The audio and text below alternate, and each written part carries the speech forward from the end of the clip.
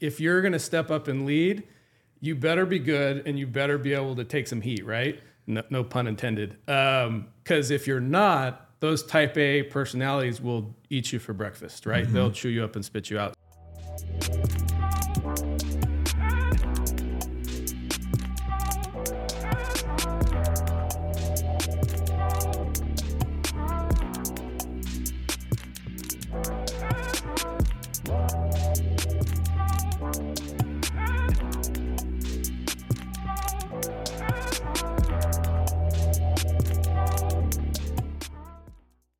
Welcome to the episode of the Profitable Property Management Podcast. I'm your host, Jordan Moyla, and today I'm talking to Peter Mckenzie from Rincon Property Management. My man, thanks for being here. My pleasure. My pleasure. Thanks for having me. All right. Well, I'm excited for this interview for a couple of different reasons. I think the way that you backed into property management is going to be interesting to talk about. It's non-traditional. The way that 99% of the people in this industry get in was like, well, I own some properties, and then somebody asked me if I could manage some of theirs as well. And the next thing you know, I'm going to run in a management company. And that wasn't you. You got into it from a different kind of situation. So tell me a little bit about your background and how this came to be for you. Yeah, happy to. So always serial entrepreneur type of a person. Like when I was 8 years old, I was, had a 5-gallon bucket of sponge and the dishwashing liquid from the kitchen sink, washing cars in the neighborhood for $5, right? So I've always had that in me. And that hustle impulse. Yeah, just can't sit still, always looking at opportunities and angles and things like that, which is good. But that side of me, I started and failed a few businesses along the way, but I also had the other side, which is this blue collar worker. I worked for the fire department, secure, safe career for the next 30 years. So I had that side of me as well. Mm-hmm. And those two things don't really marry up, right? Mm. You being an entrepreneur is very freeing. Like you're as good as you're going to be. And if you're good at it, you're going to make money. And if you're not good at it, you're not going to make money, right? There's truth in it. Yeah. Whereas the fire department, working for the government, that is not the case, right? Like you're a cog in a wheel. And as long as you show up and you don't do something, really grievous, you're going to have a job and you're going to be just fine. So that dichotomy was weird for me. And my background is I didn't come from money or privilege. Like I was raised by a single mom. We were poor. We struggled. So the fire department provided this safety and security blanket that I never had really. So, trying to leave it, which I eventually did, was extremely tough. Like the risk piece was hard. Yeah. So the way I did it was I started all these businesses on my time off from the fire department. I shouldn't say all these businesses. I tried a couple businesses, the last one being Rincon. But I had the luxury that I think a lot of entrepreneurs don't have, which is I had a steady paycheck coming in and I had a lot of time off. Because I don't know if you know about the firefighter schedule is you work 24-hour shifts, you get a fair amount of time off. So on my time off, I was hustling and grinding as an entrepreneur where all the other firemen I worked with were surfing, motorcycle riding, traveling, whatever they were doing for fun. And I was the guy who was out trying to do a second thing, which, wasn't probably that popular with the typical firefighter stereotype, but that's how I was doing it. So anyway, how I backed into the management company is I had invested in rental properties myself, which I think is fairly standard. And didn't really like property management companies. The options and I was investing out of state. So I worked with a lot of different management companies. And I mean, if we're being honest, the average management company, not that good, right? I mean, obviously we're connected through NARPM and I think the bar is higher, but for the people that aren't. Let's say for the non-professional property manager. Sure. So I personally hired and fired a lot of companies, got to the point where I was like, this isn't rocket science. This transaction is very basic, very easy to understand. You rent my house for a period of time. I'll fix things when they break. You give me the rent, like at its most basic form. That's it. So being the serial entrepreneur, I go, I'm going to open a management company in my area where I'm at. Because if they are terrible all over the country, pretty sure they're terrible here as well. And I had some limited interactions with the companies in my area, and none of the interactions were positive. So that's what I did. It was me and another fireman where we said, let's start a management company. we didn't have real estate licenses. We didn't have anything. So we got licensed. We didn't have a broker's license, which you are required in California. So we partnered up with a broker, got on Craigslist, started calling for rent by owner people, got our first client. And like from there, it was the rest of the story. So that's how it came about. So how long was that ramp of you running and growing the management company in that capacity before you went full time with it?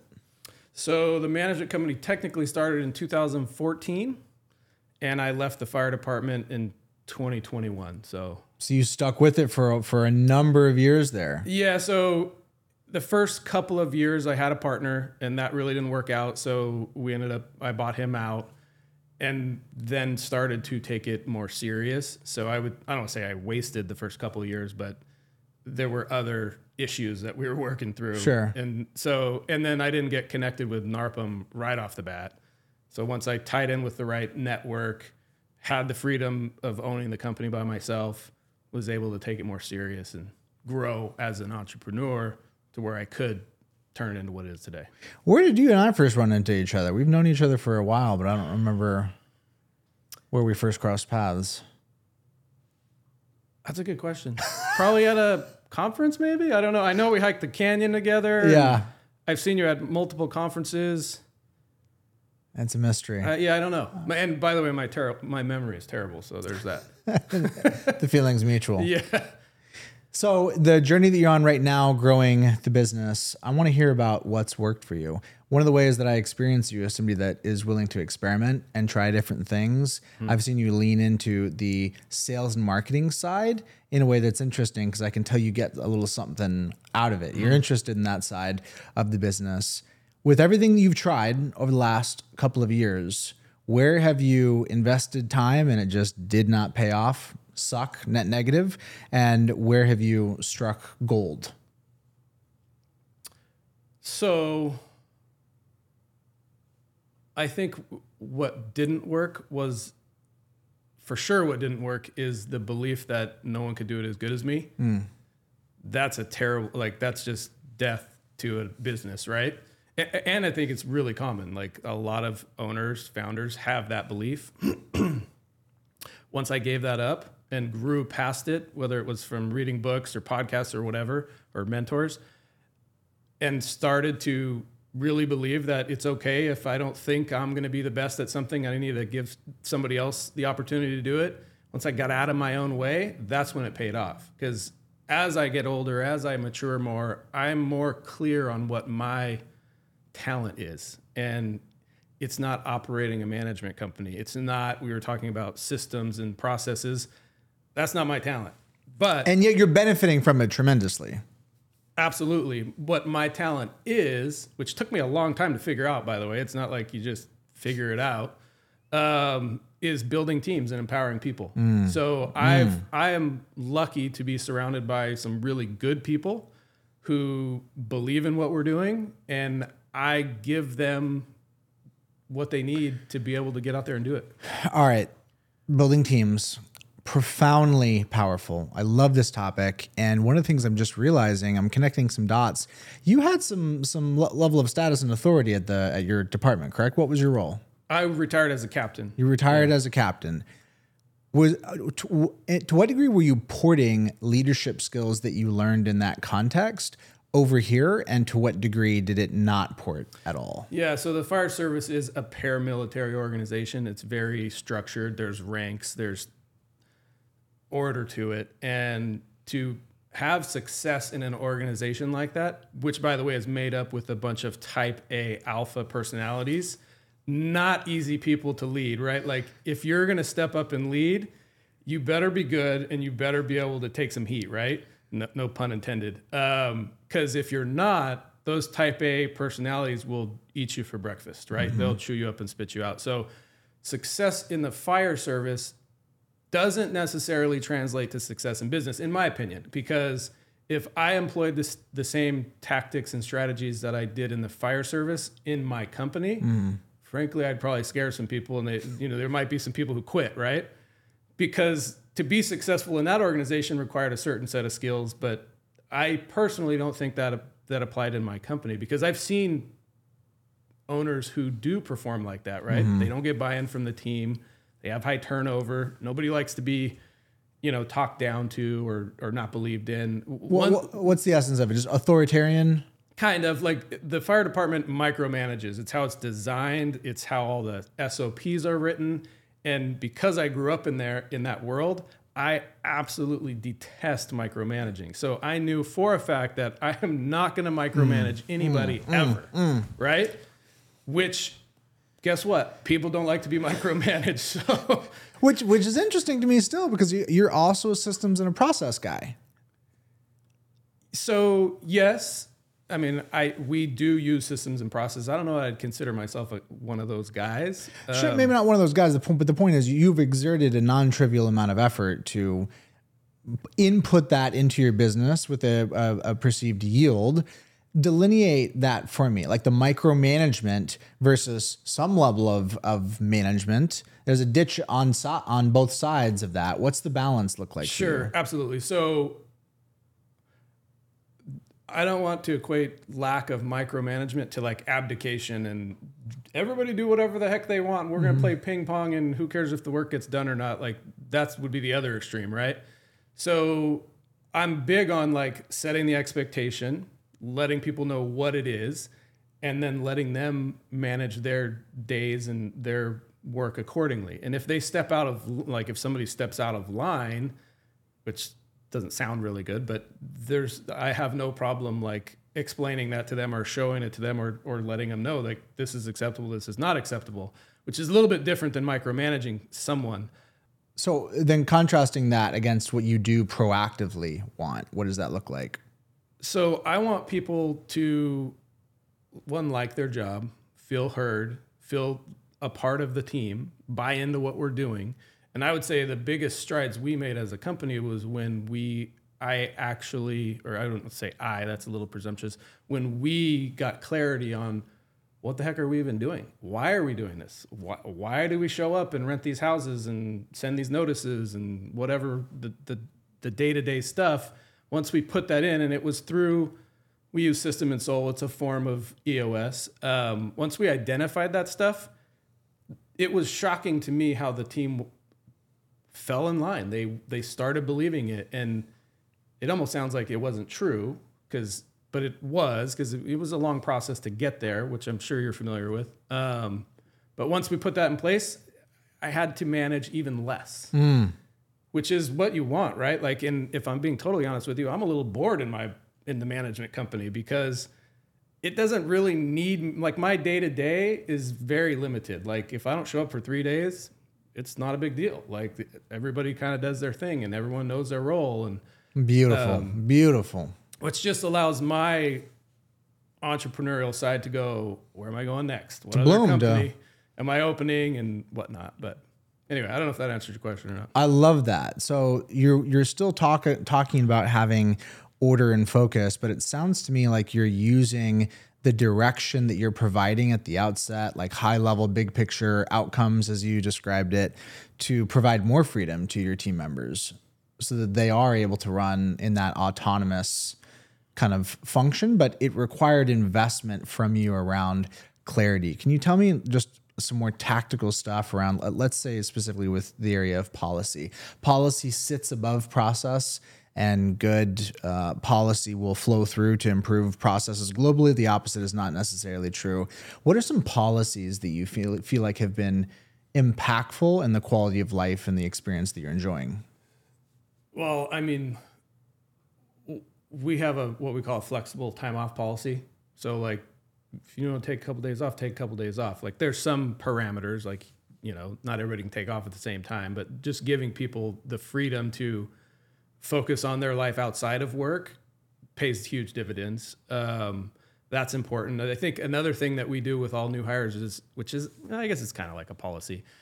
We have this document that we call decision-making guidelines that we literally go over the tenets of our business. This is what an owner is. This is what a tenant is. These are the problems that sometimes occur. You can make a decision if you're keeping this principle, and this principle in mind.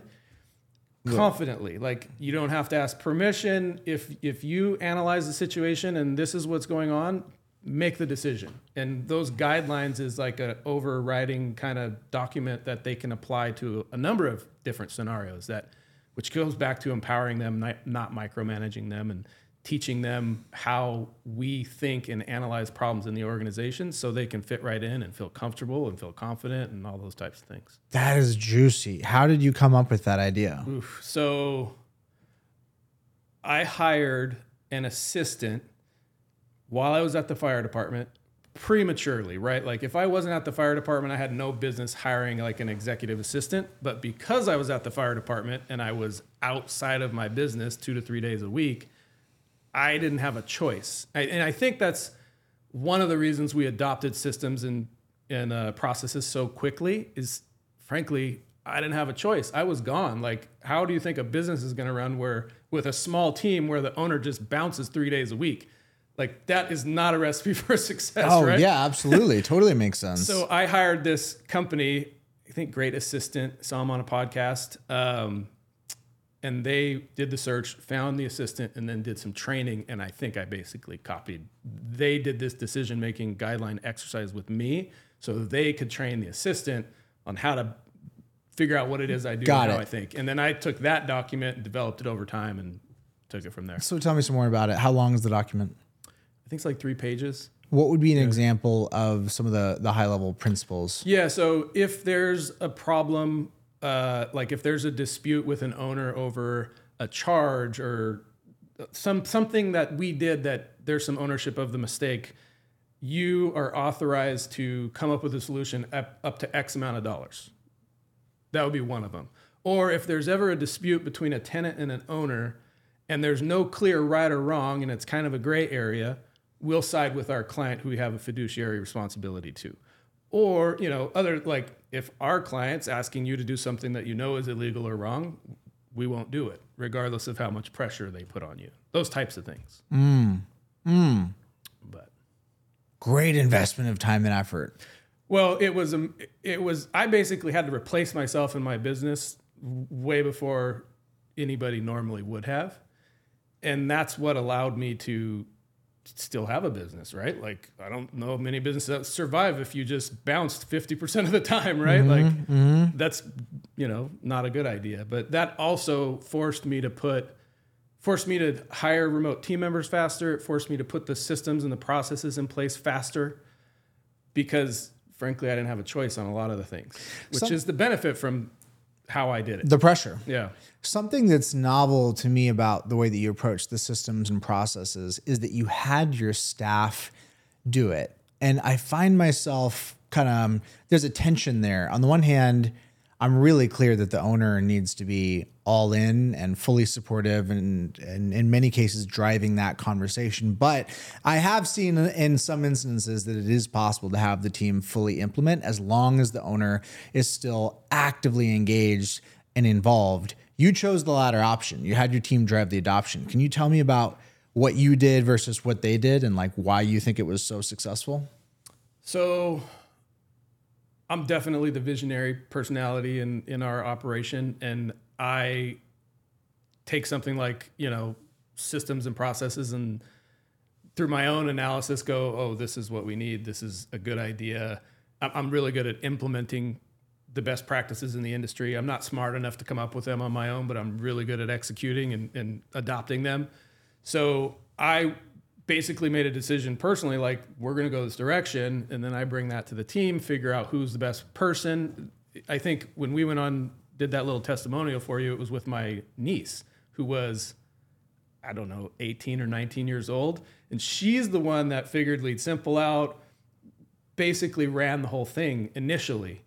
And I think that if they see the conviction from the owner and the support, like I tell, obviously today we're always building systems and processes, refining them, technology changes. We just redid our entire website. If anybody on our team is working on something like that, I don't want to say they have an unlimited budget, but whatever they need to get the job done is available to them, and they know that. I would be foolish to go, hey, we're going to adopt this new technology, but you have to use the free version, If that doesn't work, you need to find another free version of something that might work, right?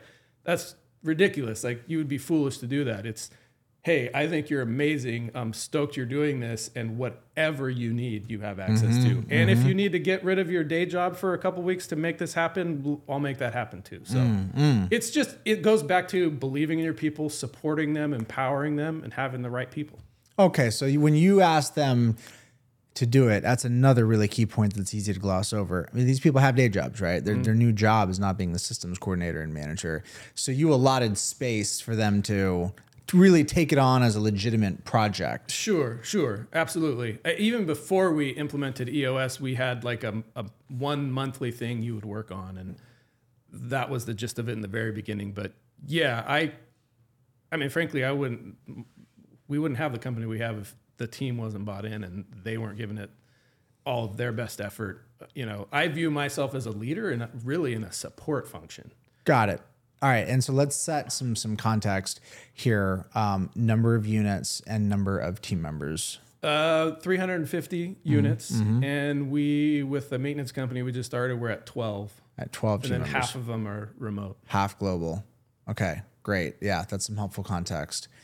So right now, you've built a pretty dope shop, and there's a lot of opportunity in the market right now. Where are you thinking about in that conversation between, on the one hand, coasting, profit, cashing in on this thing versus leaning in, going all in on growth? Yeah. So, I mean, obviously there's a lot of consolidation and mergers and whatnot going on in the industry. And I've talked to some of those people, but I just left a monster organization with too much structure. And I'm really enjoying the freedom that my business affords me and the creative outlet that it affords me that I'm not interested in selling. However, I view the business a little bit differently. Like, I'm not really comfortable with the amount of risk. I'm in California, which is a pretty regulated market.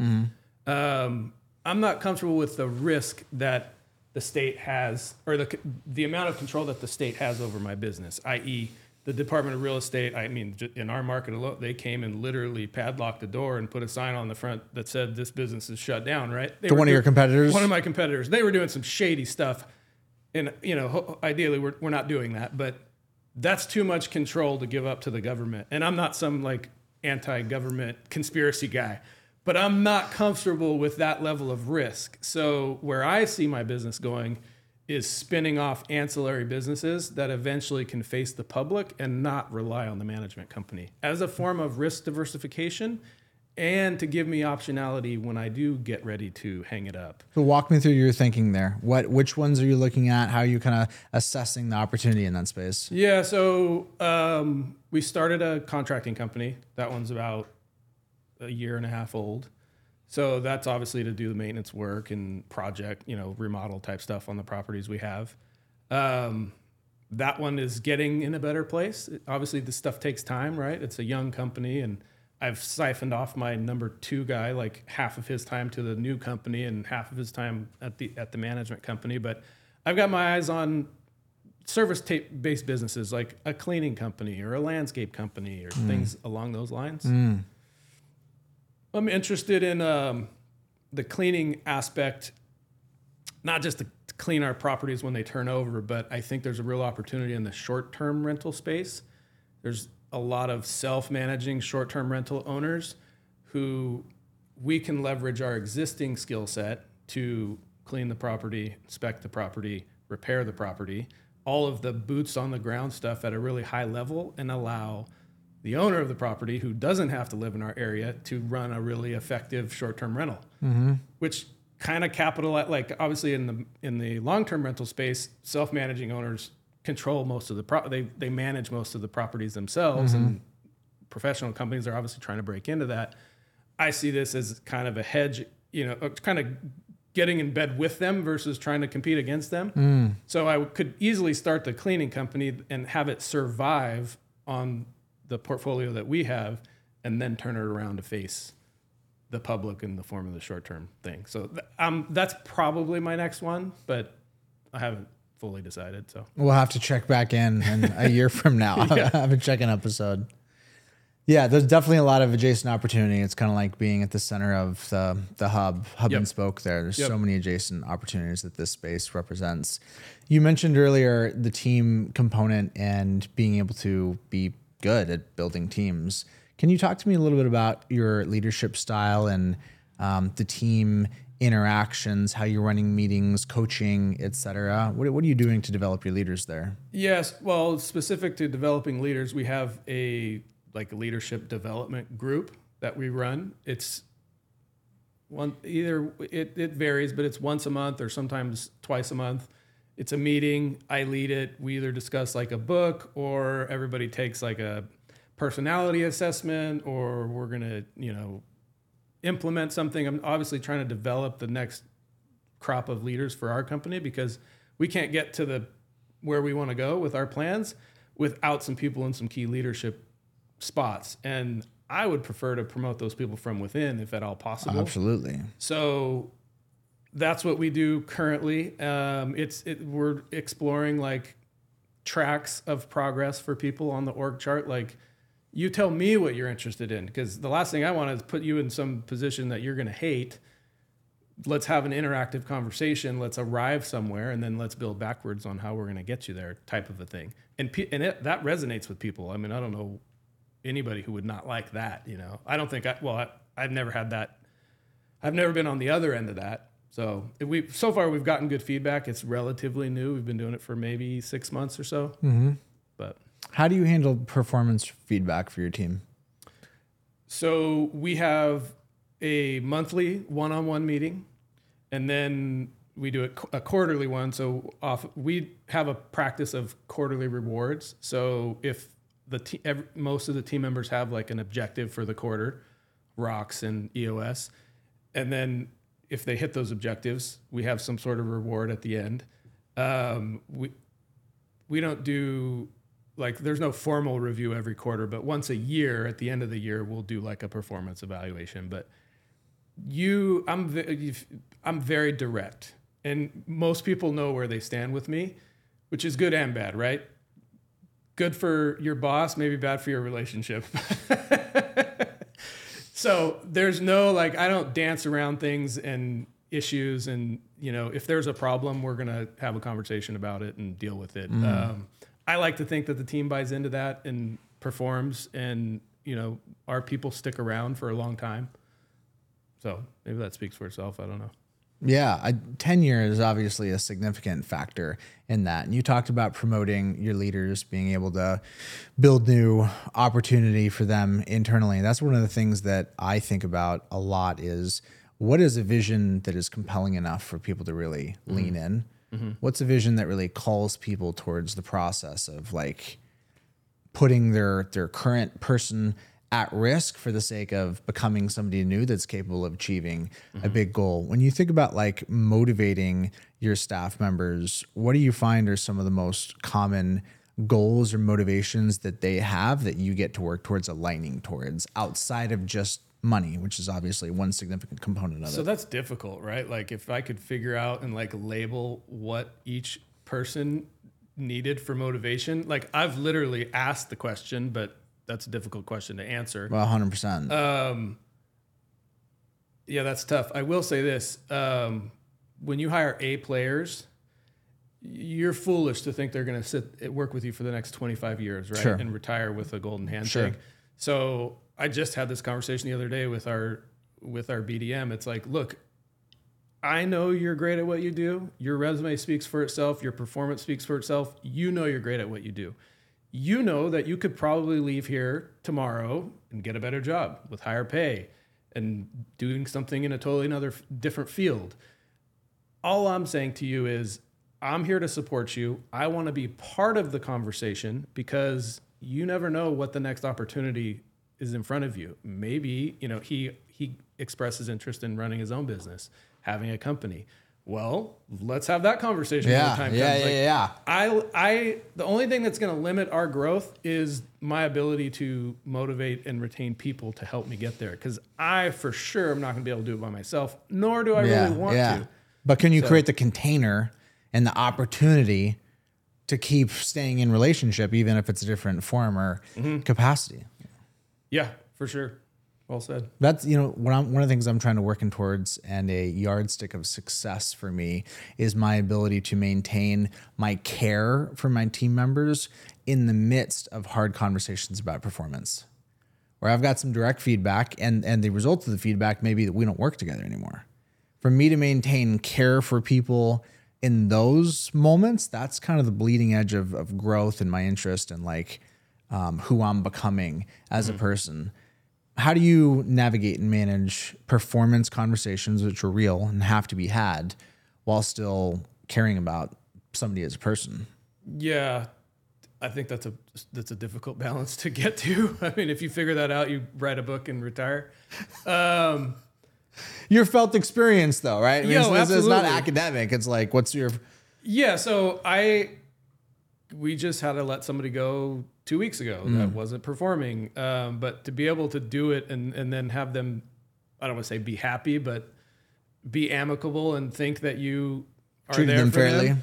Actually, I take that back. Well, we did let somebody go, but our marketing assistant, who's remote, lives just on the other side of the U.S. border. She goes to school in the States, just got her work visa for the States. She's going to get a U.S. job, and same conversation, great. I would do the exact same thing if I was you. You're new to the U.S. labor market.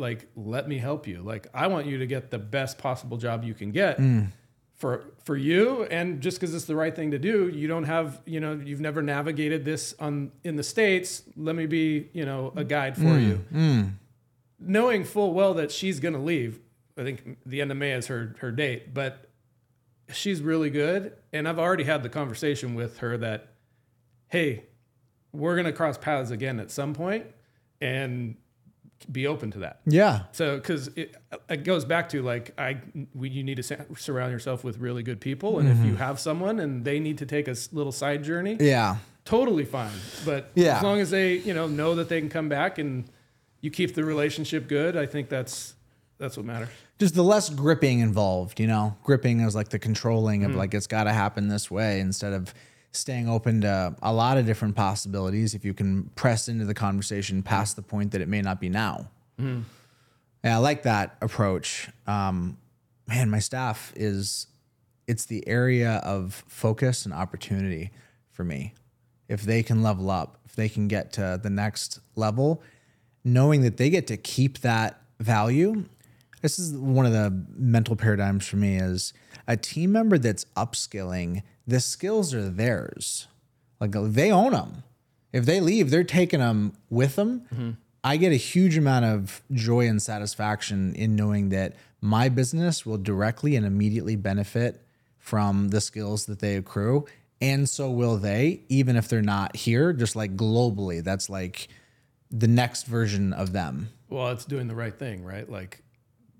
You should make a positive impact on your team, and you should be happy that they're making themselves better. And if they go deliver those services somewhere else, great. I mean, with obvious parameters, right? And if you're hiring the right people and they're doing the right thing too, it works. It's when you hire the wrong person and they don't share the value, and that it sometimes goes sideways on you. But well said, for sure. What are you doing in terms of growth for the business? What's we've had that conversation before, but give me an update. So like I was saying, I'm really good at executing on a plan, not the best at inventing a plan. So Marcus Sheridan, they ask you answer. Classic. Running that playbook, I don't say to a T because we could always do better, but that is the playbook that I'm running on the marketing side. Oh, great. Give me the deets, man. Yeah, so we have a full-time content creator, and we're in the process of hiring our first video editor, graphic person. So we have metrics around how much content we create. Wow, that right there tells you a lot. You said 12 people in the company, and there's going to be 13 when you hire the next, and 2 of them will effectively be in marketing. Correct. Yeah. Wow. So 1 full-time BDM and then 2 marketing people. Wow. And honestly, I would hire more if the budget would allow it. That says the whole story right there. That says the whole story. Wow.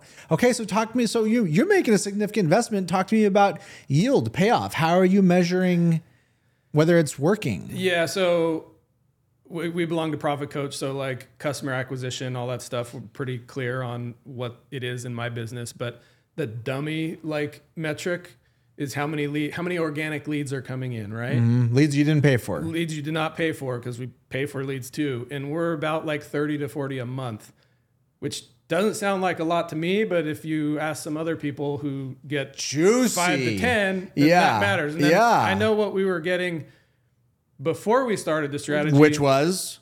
Probably 10 to 15 is my guess. Okay. So we've been at it for 2 years, and it's a slow roll, and it takes slow but steady. Or did it peak at some point? No, it's never peaked. So I want it to peak. I want it to. You want the hockey stick. But it's not happening, right? And I don't know that it's ever going to happen. Yeah. But I'm still committed to it because we're going on 2 years. And yeah, that's our shtick when it comes to growth. But we also do a podcast, which is a lead generation tool of sorts. You know, our customer is almost exclusively accidental landlords. Okay, great. How many episodes are you in now?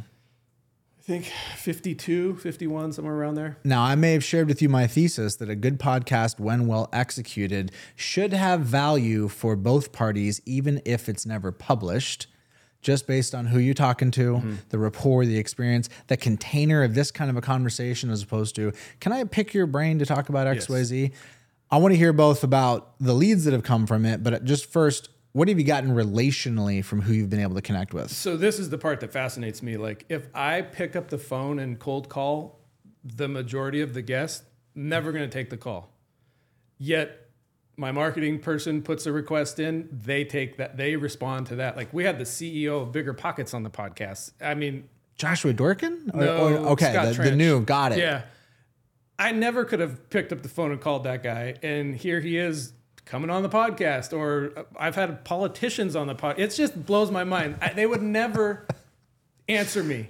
Yet they think and this is like the misunderstanding of podcasts. Like, you hear a podcast that's professionally edited and produced, and you're like, oh, this is great, man.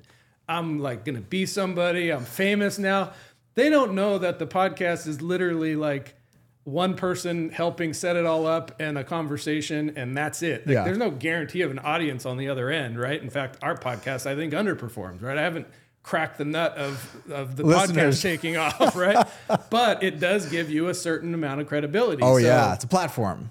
And we use it. I think the biggest benefit we've gotten is the compression of the sales cycle, not necessarily like a steady flow of leads. Dude, man, bro. You're really getting me with these. These are some hits right here. Absolutely. That's marketing and sales 101. Using the content to get a deal to close quicker and to increase the conversion rate.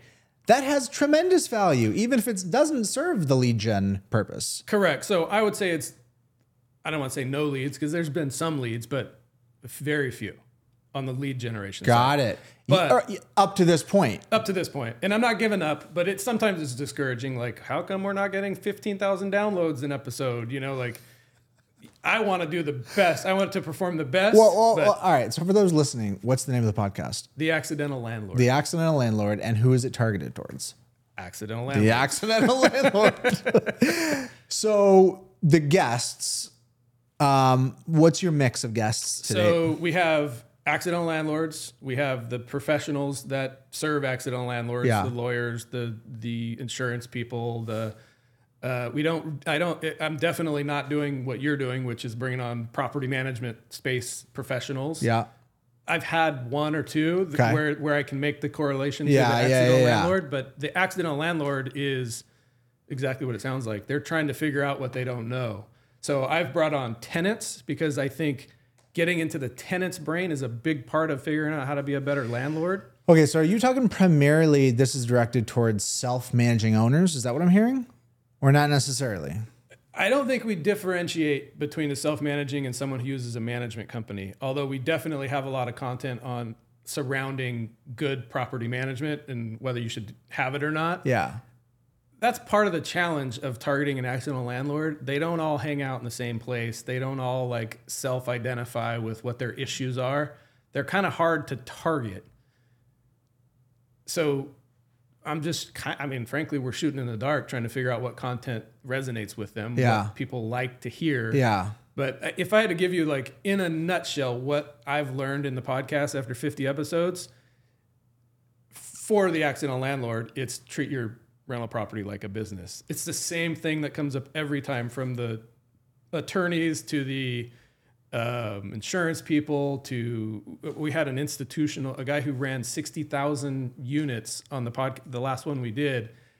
And that was fascinating because in my mind, if you're running 60,000 units, you are like at the top of your game. You have it all figured out. It's all like in a spreadsheet down to minute details and all these levers and things you can push. That wasn't the case. He's like, we actually have the same access to the information that you have. And we just have the luxury of a lot of money coming in so we can hire people and let them specialize in these positions. But it's basically the same thing you're doing. And what I was trying to get out of him was, what knowledge can you share that can help an accidental landlord be more professional or less accidental? And it wasn't as like revealing as I thought it was going to be. Yeah, I've had experiences like that before as well. I love the candid share about the podcast. That was really, a really like great little reality snapshot into that window. To me, that falls in a category of, there's a subset of strategies that everyone's heard about, but only some people have made the leap. An extreme example of that would be radio, as an example, right?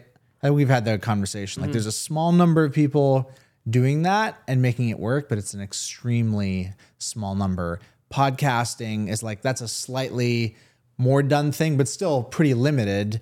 I don't know that anybody's fully cracked the nut on that, but I'm really interested, partly because I'm a podcaster and partly because Let me bring up one of our strategies, and I got a lot of hate for this. Hate's a strong word. A lot of people telling me, do not do this. You're familiar with what house hacking is? Yes.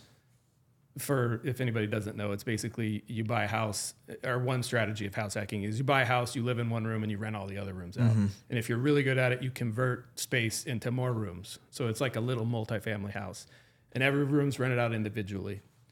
Property management companies don't want anything to do with this for obvious reasons, like heavy on the tenant conflict side, a lot of issues related to that. But people are doing this all day, every day in our market. In every market, really. It's a very popular strategy and a relatively simple one to do. Where we live, the average house is $900,000 for a 3-bedroom, 2-bath. So it precludes the professional investor, unless you're like on the institutional side, which wouldn't be my client anyway, from getting involved. And our why in our company is we believe that everybody has the right to achieve financial freedom. Going on a sidetrack here, and in our business, our average customer demographic is someone who, 55 to 60, professional, decent income, and that's who we serve. Well, our why is a lie, because we don't really support everyone achieving financial freedom. So I'm like, okay, this doesn't resonate. What are we going to do about this? How are we going to really live this why? And that's where we arrived at house hacking, because a traditional house hacker is someone getting into real estate investing, doesn't have the net worth, doesn't have deep pockets, but is trying to bootstrap it and figure it out. Well, they're not served by professionals. They have to do it on their own. So I want to build an ecosystem in our area. In fact, we're starting a meetup, a house hack meetup, and where they can go, I'm interested in house hacking, and we can walk them through the process. Obviously, opportunities for revenue every step of the way. And then, I don't want to say co-manage, but kind of co-manage it with them, with the hopes that they move out of the house a year or two later and go do it again. And then we manage the house hack. Well, the operational challenge and difficulties and the source of all the negative feedback I got was, I would never manage a roommate situation where you had 5 roommates living in one house. That would be a nightmare. And I tend to agree with them, but that is the nut to crack. You figure that out, and guess what? We're going to charge more than we charge to manage a regular house with one family in it. So it's gonna be worthwhile from a ROI perspective, but we're going down that path. which I don't know any of my colleagues who are interested in doing that. And a lot of them were like, you're crazy. Don't do that. And we're doing it. And we'll see what happens. So glutton for punishment over here. What do you think of that? I think that sounds like a blue and red ocean at the same time. It sounds like there's upside there. You just got to figure out how much complexity you're going to have to ingest in order to do it well. I think it's probably an example of something that is poorly understood, and therefore there's a disproportionate level of aversion that's not tied to an objective understanding of the thing. Like, had you done it and then said you didn't want to do it is very different than saying it's a bad idea and you've never done it. So I think you're going to be a lot more informed 12 months from now than we are right now. I look forward to getting that update from you. I hope the juice is worth the squeeze. We'll see. We'll find out. And if it's not, it's not, and we'll pivot and go somewhere else. But just working with the attorneys, because it presents a whole different dynamic. Not only is my client live in the house, he's also kind of a tenant in the house, which flips upside down a lot of the systems and processes that are in place. So there's a lot to it. All right, man. We're definitely going to be doing an update on this in the future. Let's leave it there. Thanks for coming on and just sharing about your story and your journey, man. Appreciate you. My pleasure. Thanks for having me. Jordan here, asking you, what do you got? What is a question you want to ask me? Can you stump me? Can you throw me something hard, perplexing, vexing, something you feel tied up in knots with? Throw it at me.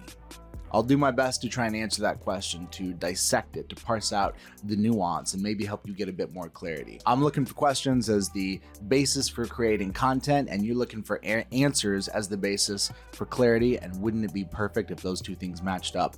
Drop a comment, send me an email, jordan@leadsimple.com. Let's stay in the conversation. Peace.